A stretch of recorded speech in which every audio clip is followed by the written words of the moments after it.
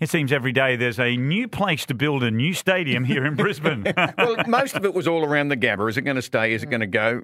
We haven't totally moved away from that yet, but I think that one's dead. Yeah. No. But look, I think most people know Victoria Park. Now, it's pretty much that area, beautiful grass area with the golf course, inner city bypasses one side, Hurston Road, QUT, Kelvin Grove is on the other side. I've never realised how big that area is. I've been to the driving range there and I've been to the beautiful event centre that they have.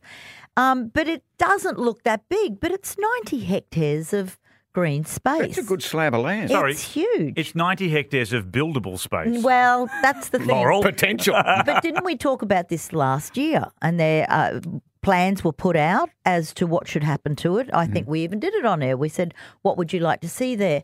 And I think most people agreed, well, as long as it's kept as a lot of it is kept for green space, for recreation, for relaxation, maybe still keep the golf course. But they want to get rid of all of that and basically build an Olympics, a stadium of some sort there.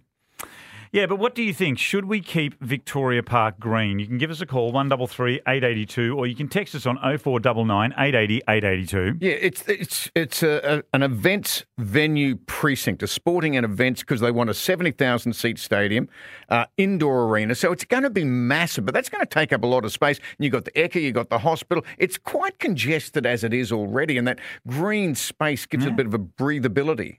Yeah, that's the thing with cities. You can't build everything. In fact, there are cities in the world where they're reclaiming other pieces of built on and making green space in them because we're going the other way. We're going the other way. I mentioned New York earlier, and everyone, if you've ever been to New York and been to Central Park, you would agree that, and they call it the lungs of New York City. Yeah. It's the breathable area, and it's just so spectacular. And so many people say, why don't we have that in our city? It's like, because they had to fight very, very hard to stop developers from taking over that area. And now something like half of New York population use Central Park at some stage through the week. It is the most scenic place in the world to get mugged. Yeah, And beautiful. no, it's not. It's very you safe. can look at that. Here's my very wallet. safe. The other thing is they've got that, is it the High Line, which used to be the railway That's what I was line, thinking of. and it's built up on posts.